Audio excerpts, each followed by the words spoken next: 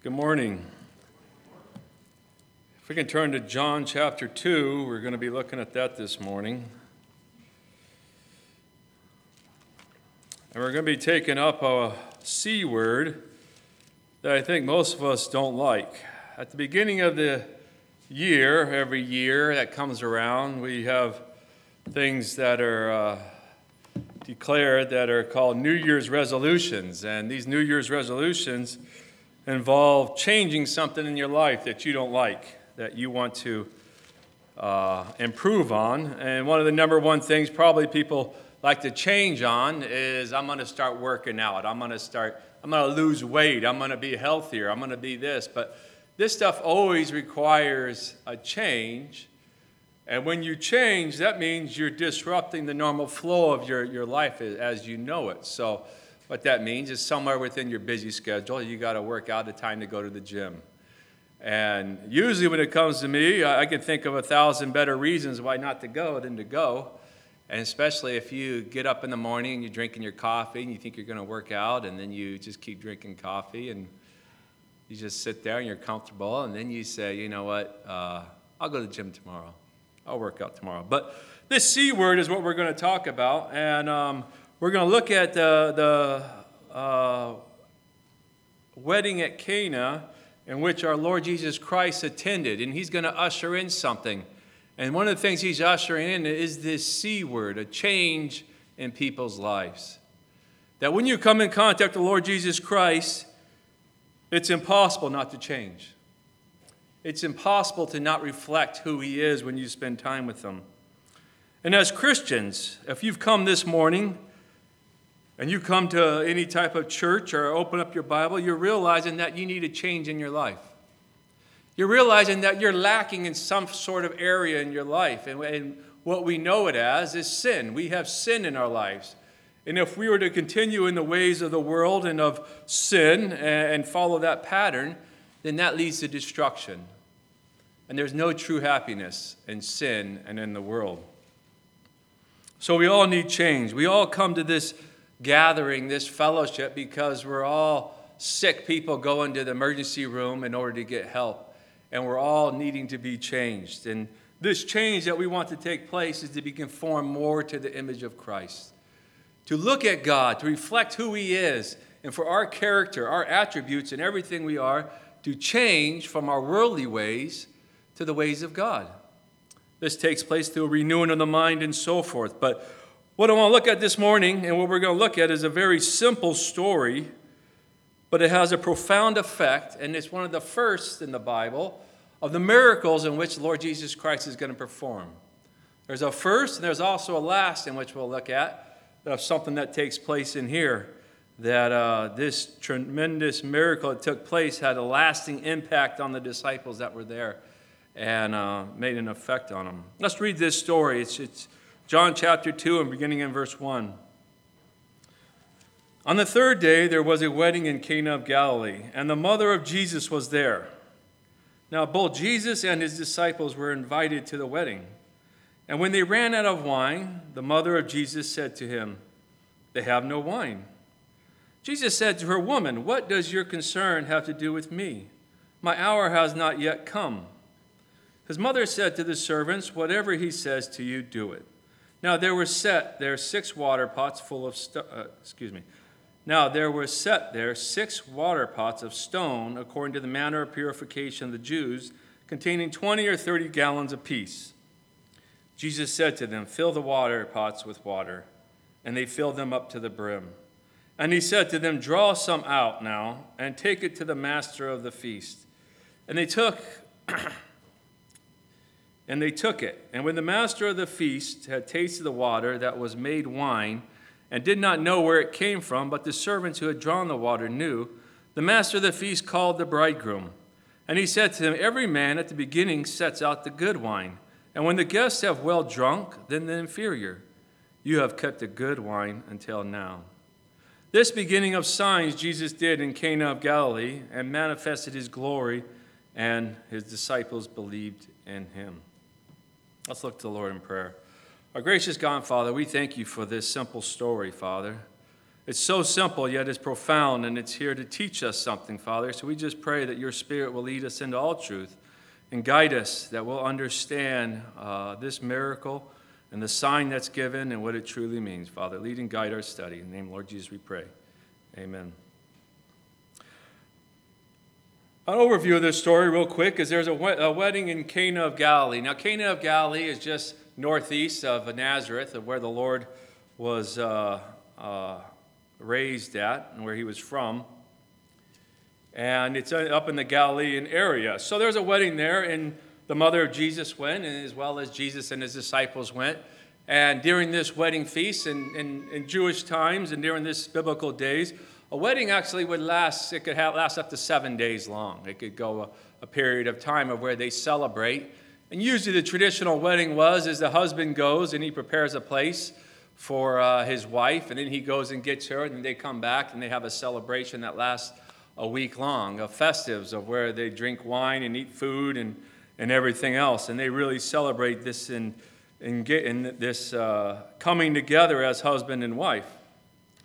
So Jesus was invited there, and as well as the disciples, and his mother was there. Some believe that this is probably a relative of Mary's and Jesus because of her being in the know of what's going on. At least anything, it was a close friend that they know. Cana, they don't know exactly where the location is. They just believe it's somewhere northeast of Nazareth, a little town. And we'll find out later Nathanael, one of the disciples, was from there. So they run out of water, and Jesus does a very simple thing, but yet profound. And he sees these water pots that are there that are for the purification process, for the Jewish customs of cleanliness. And he goes and says, fill up the water pots. And then he goes and he transforms this water into wine. He transforms this water into wine. Changes it. And then he goes forward and he says, take this wine. He tells the servants to take it to the master of the feast. Some translations might say governor, but he's the running the feast. And then he tastes this wine, and it's profound. It's the sweetest wine he's ever probably tasted in his life. And the normal custom is that you would serve the superior wine first, and then as they drank and they were eating and so forth, then you mix in and you bring in the less expensive wine for them to finish off. But he makes a note of this, and he says, man, you've kept the good stuff till the last. Which is profound, and he actually will call the bridegroom over and discuss this with him. Now, one thing with this wedding is we don't know who the bridegroom is. We don't know who the bride is. We don't know the parties involved. But this profound miracle has such an impact on the disciples there, and which we'll look at, is that the Apostle John, when he writes this, he's going to record it down. So that's in a nutshell what's happened. So now we're going to dive a little bit deeper into the story. And we want to look at some of these details and how it can affect us and what we can glean and learn from it. To understand the Gospel of John, we got to look at verse 11. Verse 11 says, this, the beginning of signs Jesus did in Cana of Galilee, and manifested his glory, and his disciples believed in him. This is the very first miracle that we believe Jesus performed. Now, there are some extra biblical writings that some have said in the childhood that he did miracles, but John preserves this, and he says, no, this is the beginning of signs or miracles that Jesus did. And this is the very starting point of what took place. And the purpose of these miracles is to show forth his glory, to manifest that he is the Son of God, and that he has come forward to make a change and to usher in change, and that is to offer forgiveness of sins, to offer eternal life, to that whoever believes in him shall not perish but have everlasting life. And he's going to make this very first miracle a significant miracle, and which is going to point forward that he is God in the flesh and that he can turn water into wine. And the question is what can he turn you into? How can he change your life? How can he transform you? Because he's ushering in the new covenant. And we're going to look a little bit deeper, and the greater picture is that Judaism couldn't purify them. Judaism could not save them. The law of Moses could not save them. But Jesus Christ can. And he has come to save those that are lost. And he hasn't come to reform Judaism. He hasn't come to reform the law, but he has come to fulfill it and establish the new covenant that is based upon grace and forgiveness of sins. And it's a tremendous thing, and this is what he's going to show forth, that those that come in contact with the Lord Jesus Christ, he will transform your life. He will bring about true change in you. And this is what our Lord Jesus can do. Now, John's mention of signs here in verse 11 says, in the beginning of signs, is a unique word, and there's three distinct Greek words in which are used of miracles. And in Acts chapter 2, verse 22, I'll just read it for you. It says, "Men of Israel, hear these words. Jesus of Nazareth, a man attested by God to you by miracles, wonders, and signs which God did through him in your midst, as you yourselves also know." These good works that are recorded of the Lord Jesus Christ and his miracles and everything he did, Peter's describing in three words, in which are three different distinct Greek words of miracles, which is the Greek word dunamis, and it means miraculous or mighty power, or sometimes translated mighty works. And this carries the idea of the miraculous power of what takes place in a miracle that God does. The other word is teres, which is used of wonders, and this is the effect that a miracle would have on somebody. So when they see the miracle that takes place, and they'd say, for instance, they see the water turned into wine, there would be amazement, there would be wonder, there would be awe of what the Lord Jesus Christ has done. And this is used of miracles as well to describe this.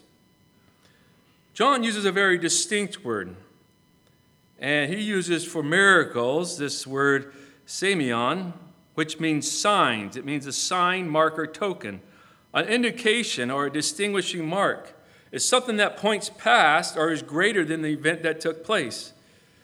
It's a physical event, but it has a spiritual, deeper meaning. An example of a sign would be when we traveled up to Yosemite and we came across, we saw the sign that says Yosemite National Park, and it points you to go forward. How many of us stopped at the sign and said, "Oh, I'm in Yosemite, I'm here"? Well, nobody just stopped at the sign. The sign was pointing towards somewhere for you to continue on and go. The same thing, this is the distinguishing thing that John does, and he doesn't use these other two Greek words to describe the miracle. He uses the word semeion, which is signs, to describe the miracles in which the Lord Jesus Christ did through the Gospel of John. And the reason being is because these miracles are tremendous in themselves. But if you stop at just the miracle, you've missed the whole point.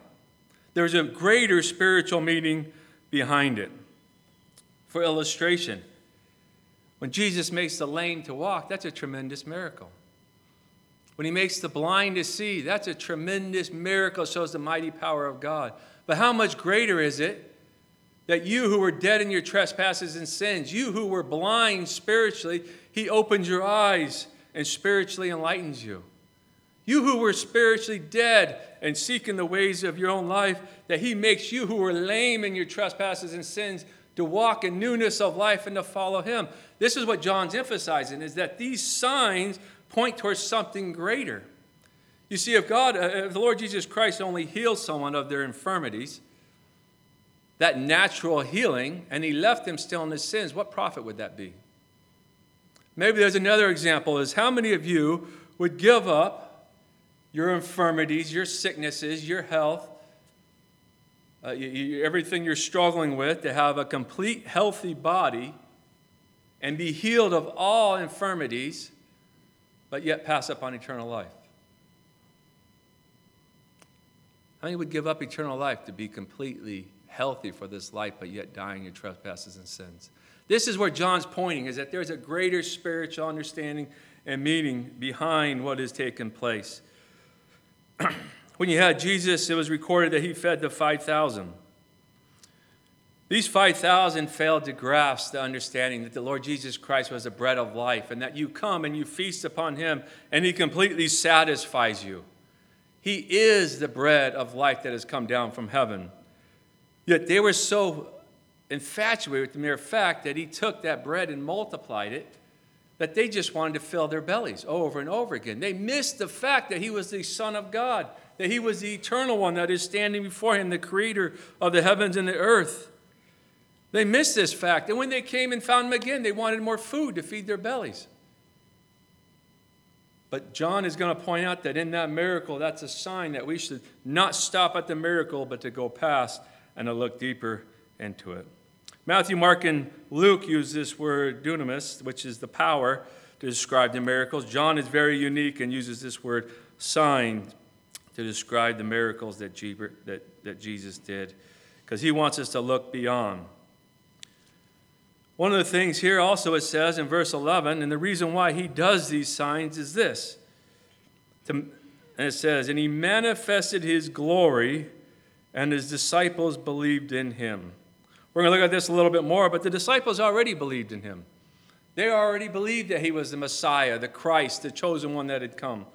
But what happens is when you come in contact with the Lord Jesus Christ, you're going to grow in your faith, and you're going to see the mighty works of God that he does in your life, and your faith is going to grow and grow more and grow more. And this is what had the effect on them, that when they saw this miracle take place, it transformed their lives.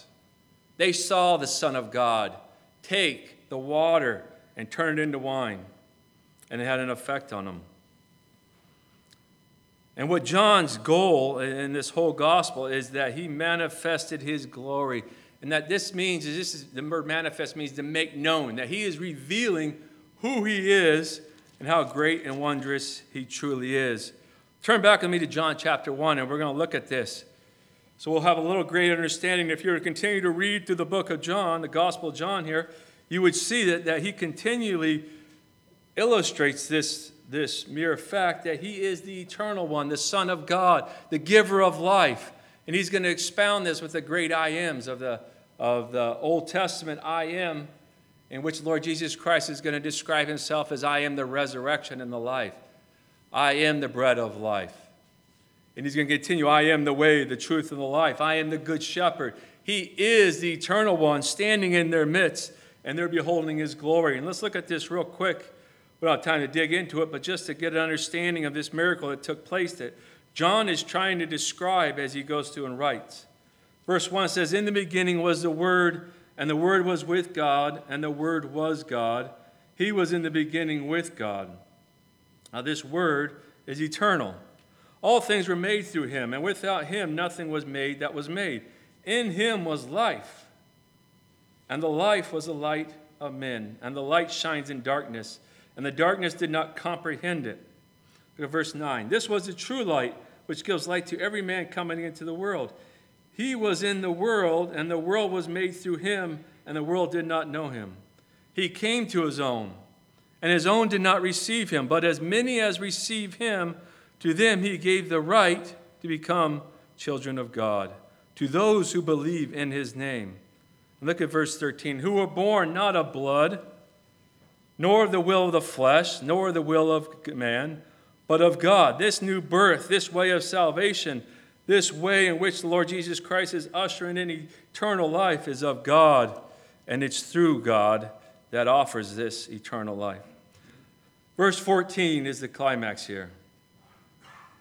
And the Word became flesh and dwelt among us, and we beheld his glory, the glory as of the only begotten of the Father, full of grace and truth. You see, this Word in verses 1 and 2, this one that was eternal, this one that created all things and made all things for himself, this Word took upon that deity and became flesh. It means humanity. This is tremendous, that God would send down his Son to reveal who God is through his Son. See, Jesus has come down and he says, if you have seen me, you have seen the Father. I and the Father is one.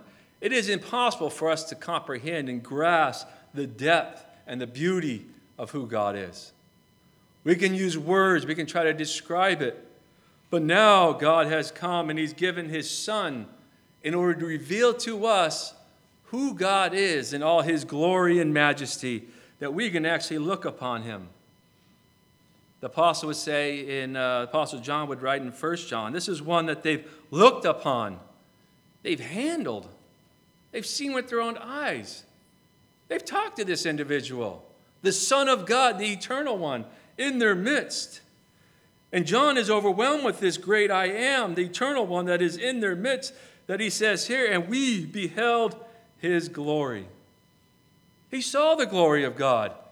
He saw the miracles. He saw the good works. And he saw the ultimate love that he had for his people, in which the Lord Jesus Christ laid down his life for us.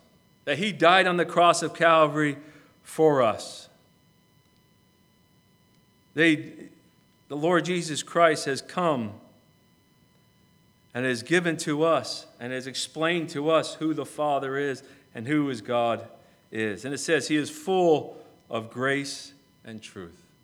What a tremendous Savior we have, that we come, that we study, that as our brother Bob mentioned last week, it's not just to merely know facts about the Lord Jesus, but it's to know him, that we can know him intimately, that we can know him in a very personal walk, day by day, to talk with him and to be intimate with him. He's not some distant God that has shoved us in the corner. He's a God that lives within us and that wants to commune with us. He wants to abide with us, to give us the strength to carry us on. He knows our infirmities. He knows our weaknesses. He knows everything about you in its totality, and he still loves you. There's not a sin he doesn't know that you've committed, an evil thought that you've thought. He knows it all, and he still loves you, and he still wants to transform your life and to conform you into the image of Christ. What a tremendous Savior we have, that he has come to reveal the Father to us.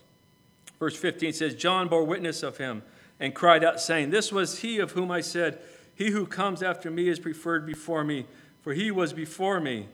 And of his fullness we have, and of his fullness we have all received, and grace for grace. Verse 17, for the law was given through Moses, but grace and truth came through Jesus Christ. This is a key verse to understand that this water turning into wine is something new. This is the grace and truth that's coming through the Lord Jesus Christ. It's something new. It's something great. It's something that transforms our lives. It's a doing away of the old law that could not save you, that could not justify you, that could not sanctify you. The Lord Jesus Christ can. Verse 18, no one has seen God at any time. The only begotten Son, who is in the bosom of the Father, he has declared him. So if you want to know who God is, you got to know Jesus Christ. If you want to know who God is, you got to spend time with the Lord Jesus. And the more time you spend with the Lord Jesus Christ, it is impossible, and I'll challenge each and every one of you, to spend time with Jesus Christ and not get changed. It's an impossibility. If you look in the face of Jesus Christ, you will be changed. He will transform your life. He will conform you to the image of Christ. He will make a difference in your life. And he loves you and he wants to walk with you. And the very first starting point is that he wants to save you from your sins. He who believes in the Lord Jesus Christ has life. He who does not believe in him does not have life, but the wrath of God abides on him. The condemnation you are facing if you are outside of Christ. But Jesus paid it all on the cross of Calvary so that we could have eternal life. And this eternal life in which he offers to you this morning, that whoever believes in him shall not perish but have everlasting life. It's not only the duration of existence with the Lord. It's not only that you possess eternal life right now and it'll go on forever and ever and ever. That's everlasting life. But it's the quality of life in which the Lord Jesus came to give us life and give us life more abundantly, to bring satisfaction in your life, that he can meet all of your needs, that the world you can try over and over again will never satisfy you. And this is one of the things we're going to look at here in the wedding of Cana, is that they ran out of wine. Everything the world has to offer you in satisfaction is going to run out. You can try fame, you can try money, you can try chasing all your dreams of this world, and it will always leave you empty at the end. But the wine that the Lord Jesus Christ will serve up will bring satisfaction and quench that thirst and bring quality of life to you. Let's look a little deeper at this story in the last 15 minutes we have. It says, on the third day, verse 1, was a wedding in Cana of Galilee, and the mother of Jesus was there. And John chooses not to record the word Mary, but uses the mother of Jesus because he's not going to put the emphasis on Mary, but on her association with her son, which is Jesus. So she's identified as the mother of Jesus. There's two names that John refuses to record in here, and that's one of them, is Mary's, and he doesn't record his own. Verse 2 says, now both Jesus and his disciples were invited to the wedding. Now we know that this wedding lasted probably close to 7 days. It could have been shorter. I don't know what day they showed up on. I don't know if the third day has it do the third day of the wedding, or in the previous chapter it talks about on the next day, and then it ends up being the third day. But at this time, to get a little understanding of what's taken place, and the little timeline, is that at the beginning of the Lord's ministry, he went down and he met with John the Baptist. Now, John the Baptist was down in the River Jordan baptizing, which would have been down by the Dead Sea, close to Jerusalem. So the Lord Jesus goes and he starts off his ministry by the baptism of Jesus. Immediately after that, he's then led away into the wilderness, in which he's is tempted by Satan, and we have that recording in the other Gospels. Then what ends up happening, and John will pick it back up, is after those 40 days, he's going to return back down to where John is. And if we were looking to chapter 1, John is meeting with the Pharisees and so forth that came out to meet him, and actually it's the rabbis and so forth, the teachers, and he's discussing it, and Jesus is going to walk up.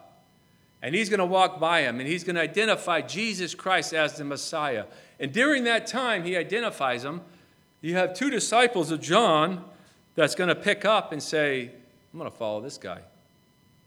And John the Baptist loses two disciples. These two disciples is none other but Andrew, Peter's brother.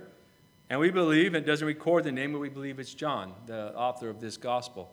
So John and Andrew follow the Lord Jesus, and they go on. And then Andrew, being the great evangelist he is, says, I'm going to get my brother and bring him. So what a great testimony. The first thing you want to do is bring in your family. And he goes and he brings in Peter, and Peter comes before the Lord. And this is all in chapter 1. We don't have time to read it. But so you have, we believe, John, Andrew, and Peter follow the Lord. The next day, it says that the Lord, in verse 43, says, the following day, Jesus wanted to go to Galilee, and he found Philip and said to him, follow me. Now, Philip was from Bethsaida, the city of Andrew and Peter. Philip found Nathanael and said to him, we have found the one that's the Christ. And he goes and gets Nathanael, another great evangelist. He goes and gets his good friend, brings him to the Lord Jesus Christ. Now, understand that these guys are down south. These are from the Galilean area. These are fishermen. These guys are out of their normal area, and they're down there because John the Baptist is baptizing, and they're looking for the Messiah. And now they've found the Messiah, the Lord Jesus, and they go and they want to follow him. So the Lord Jesus goes and he deals with Nathanael. So we believe at this point, these are the 5 disciples that are described in verse 2, that now both Jesus and his disciples were invited to the wedding. At this time, he had come across Matthew and a lot of the other disciples. So you have at least 5. There could be an argument that perhaps John went and got his brother James and brought him along, but he's not mentioned here. So these 5 go along with Jesus, and they go back up, and Nathanael's actually from Cana, so they're actually returning to their homeland of where they're very familiar with. So they go to this wedding with them. And it's an interesting thing that when they arrive or they've been there a little while time, the mother of Jesus comes up to the Lord Jesus and says, they have no wine. This is a common question that is arisen, is why would Mary bring this problem to the Lord Jesus? Why would she bring this issue to him? Now, some commentators have surmised that at this particular time, from the virgin birth onward, that she's looking for a time to vindicate herself, for her to, the Lord Jesus, to come forward and reveal his glory and to do a miracle and for everyone to see that he truly is the Messiah and to vindicate himself. Some commentators have surmised that. I don't believe that that's particularly the case. I think it's a simple case of discussion that's going on, and where if we've had an event here and we have potlucks and we have food here, and we, at one particular time, Amy and Millie and them were cooking in the kitchen, they said, we don't have enough food. Now, they didn't come to me and say we don't have enough food or meat or something, that they expect me to commit a miracle, to transform it, to multiply the food, but they're looking for an honest solution of something to take place. And I believe personally, I could be wrong, but this is a simple case of, if we've ever been to a buffet or anywhere else, that they run out of meat or they run out of prime rib, what's the first thing you say? You come back to the table and they're all out of prime rib. You're like, in this particular day and age, to understand wine, we got to look at this a little closer, because some have surmised that why would Jesus turn water into wine, and then they go on this big thing about the wine and everything else. The Scriptures has actually a lot of stuff to say about wine. So let's take a little moment to look at that. Wine is a common beverage in the Bible, and it's from the days of Noah that we have a recording of drinking of wine all the way through. Wine is a gift from God. Wine, it comes through the natural process of grapes in which ferment and bring about alcohol.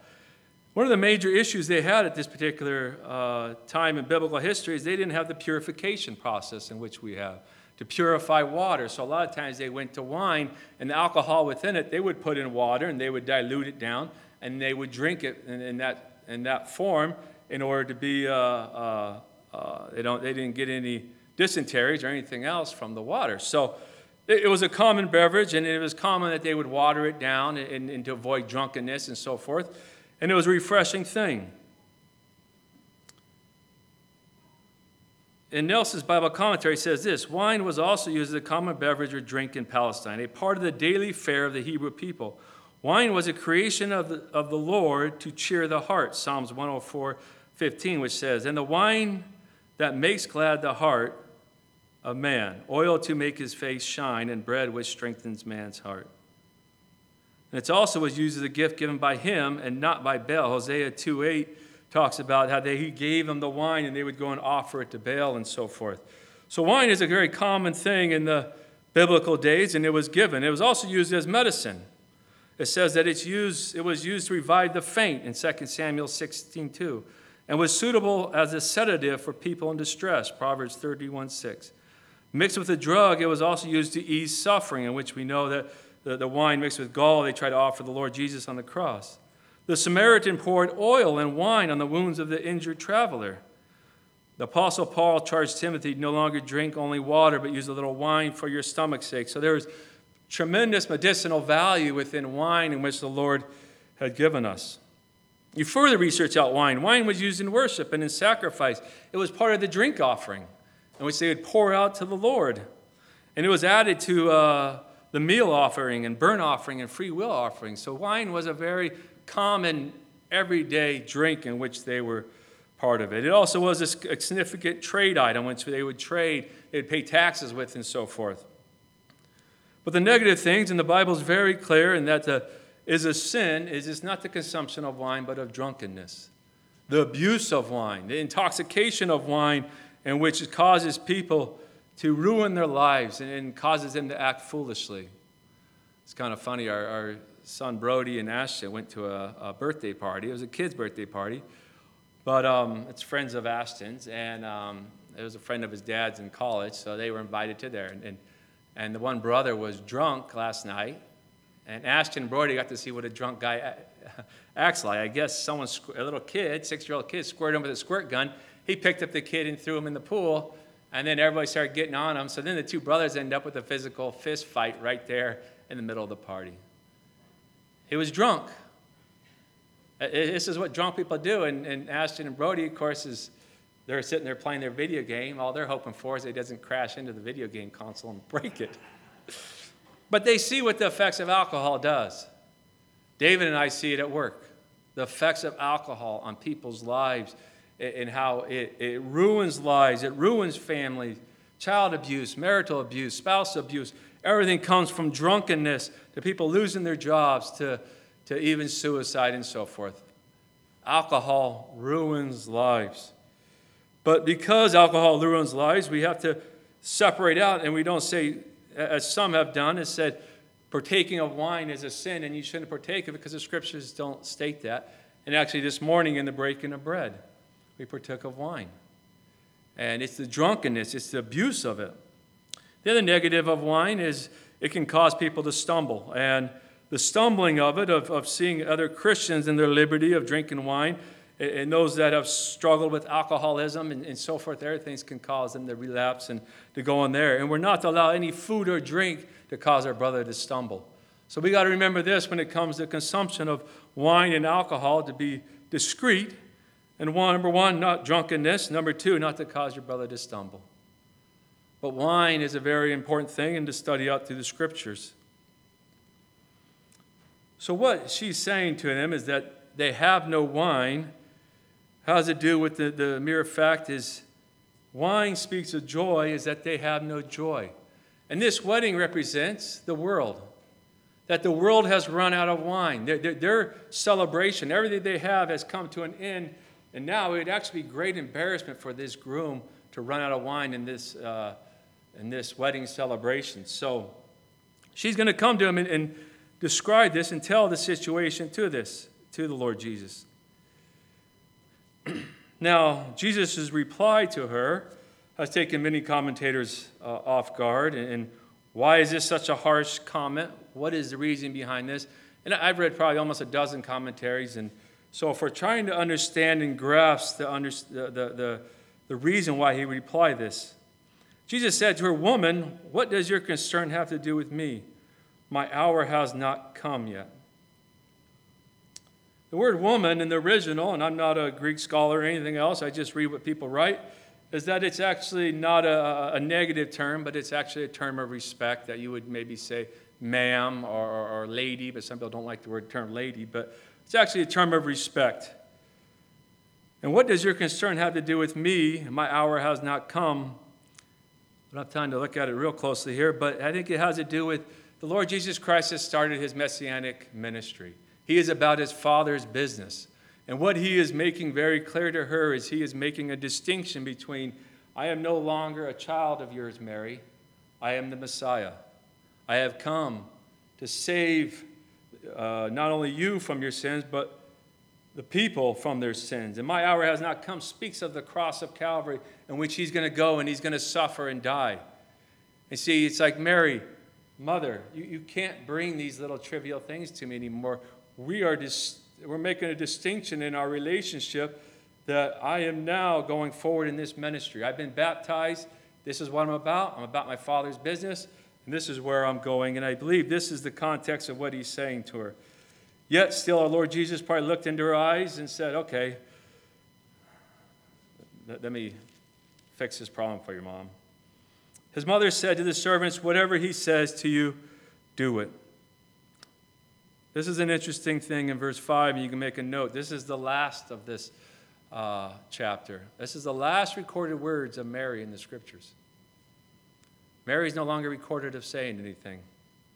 But look at what her last words are. Where does she point you towards? Who is she telling you to go towards? Whatever he says to you, do it. She points to the Lord Jesus. He says, follow what he says, and we can take that true to each and every one of us. Whatever he says, go forward and do it. So now what he does, as he says, he observes, and wherever this wedding feast was at, there were 6 water pots of stone, according to the manner of the purification of the Jews, containing 20 to 30 gallons there. So what he's going to go and do is he says to the servants, go fill up that pot. And it's important to notice he doesn't tell the disciples to fill up the pot, but the servants. He doesn't want any trickery or anyone that said there might be sleight of hand, that his disciples might have slipped wine into it. But he tells them. But the importance in which John records here is that these water pots of stones was for the purification of the Jews, that they would go about and wash their hands, and they would, the filth of the world, and if you came in contact with a dead body or whatever it was that was unclean, and they had their customs and everything else, they would come and wash themselves in that water pot. And you see, what he's showing forward here is that these water pots cannot cleanse you from the filth of the flesh. These water pots cannot truly clean you. Only the blood of Jesus Christ can truly cleanse you from all of your sins. But these various washings and these various rules and regulations and ceremonies that they've come up with, he's going to show forth, and he's going to take these water pots that were for purification, transform the water into wine inside there to show true purification comes from him, not from these water pots. And this is something new that's coming in. These water pots can never make you clean. You could wash in there daily and never get you clean. Only Christ can fully cleanse us from sin. Revelations 1:5 says, to him who loved us and washed us from our sins in his own blood. And if we were to look at Colossians chapter 2, you'd get various things of how these ceremonies cannot save, and that they do not have any regards to the value and against the indulgence of the flesh. So the water is taken out of the pot. It's taken to the master of the feast, and he tastes this wine. We're out of time, but this miracle was the very first one that was taking place, and it's the first of many that are going to follow forward. And I believe that the emphasis that is here is that not only Jesus has the creative power, but Jesus is the source of life. Jesus is the Son of God. Jesus is ushering in something new. Christ is all sufficient for us. And in closing, 2 Corinthians 5:17 says this, therefore, if anyone is in Christ, he is a new creation. Old things have passed away. Behold, all things have become new. You might have tried to satisfy your life with the world. You've given the world a shot. Maybe you're not saved this morning, and you've never accepted Jesus Christ as your personal Savior. There's never been a time in your life where you've come to God and received that forgiveness of sins. Or maybe you're walking maybe you are a Christian, but you're backslidden. Maybe you're a Christian and you're walking with your foot in the world and you're dangling on both sides, but you truly are miserable and don't have true satisfaction. The Lord Jesus Christ brings that true satisfaction. He will bring true change in your life. He will transform your life. And I challenge you this morning to give the Lord Jesus Christ a try. He will take your life from water and turn it into wine, so that you walk in newness of life, and with true satisfaction of life, he can satisfy. Let's close in a word of prayer. Our gracious God and Father, we just thank you so much for this miracle that is recorded that had such an impact on the Apostle John, that he would record it. Father, he is truly the Word that has come down and dwelt among us, Father, and we truly have looked into the Scriptures and beheld his glory, the glory of the only begotten Son of God. Father, we just pray that each one here, that you'll speak to each and every one of us. Father, whatever area in our life that needs correcting, that needs to flush out, that needs change, we pray that you'll bring it about, Father, and that we'll see you afresh and walk with you afresh and know and bring all our problems and everything we have to you and seek you out, Lord Jesus, as a true satisfaction and all sufficiency in Christ. Thank you for everything. Bless this day. In the name, Lord Jesus, we pray. Amen.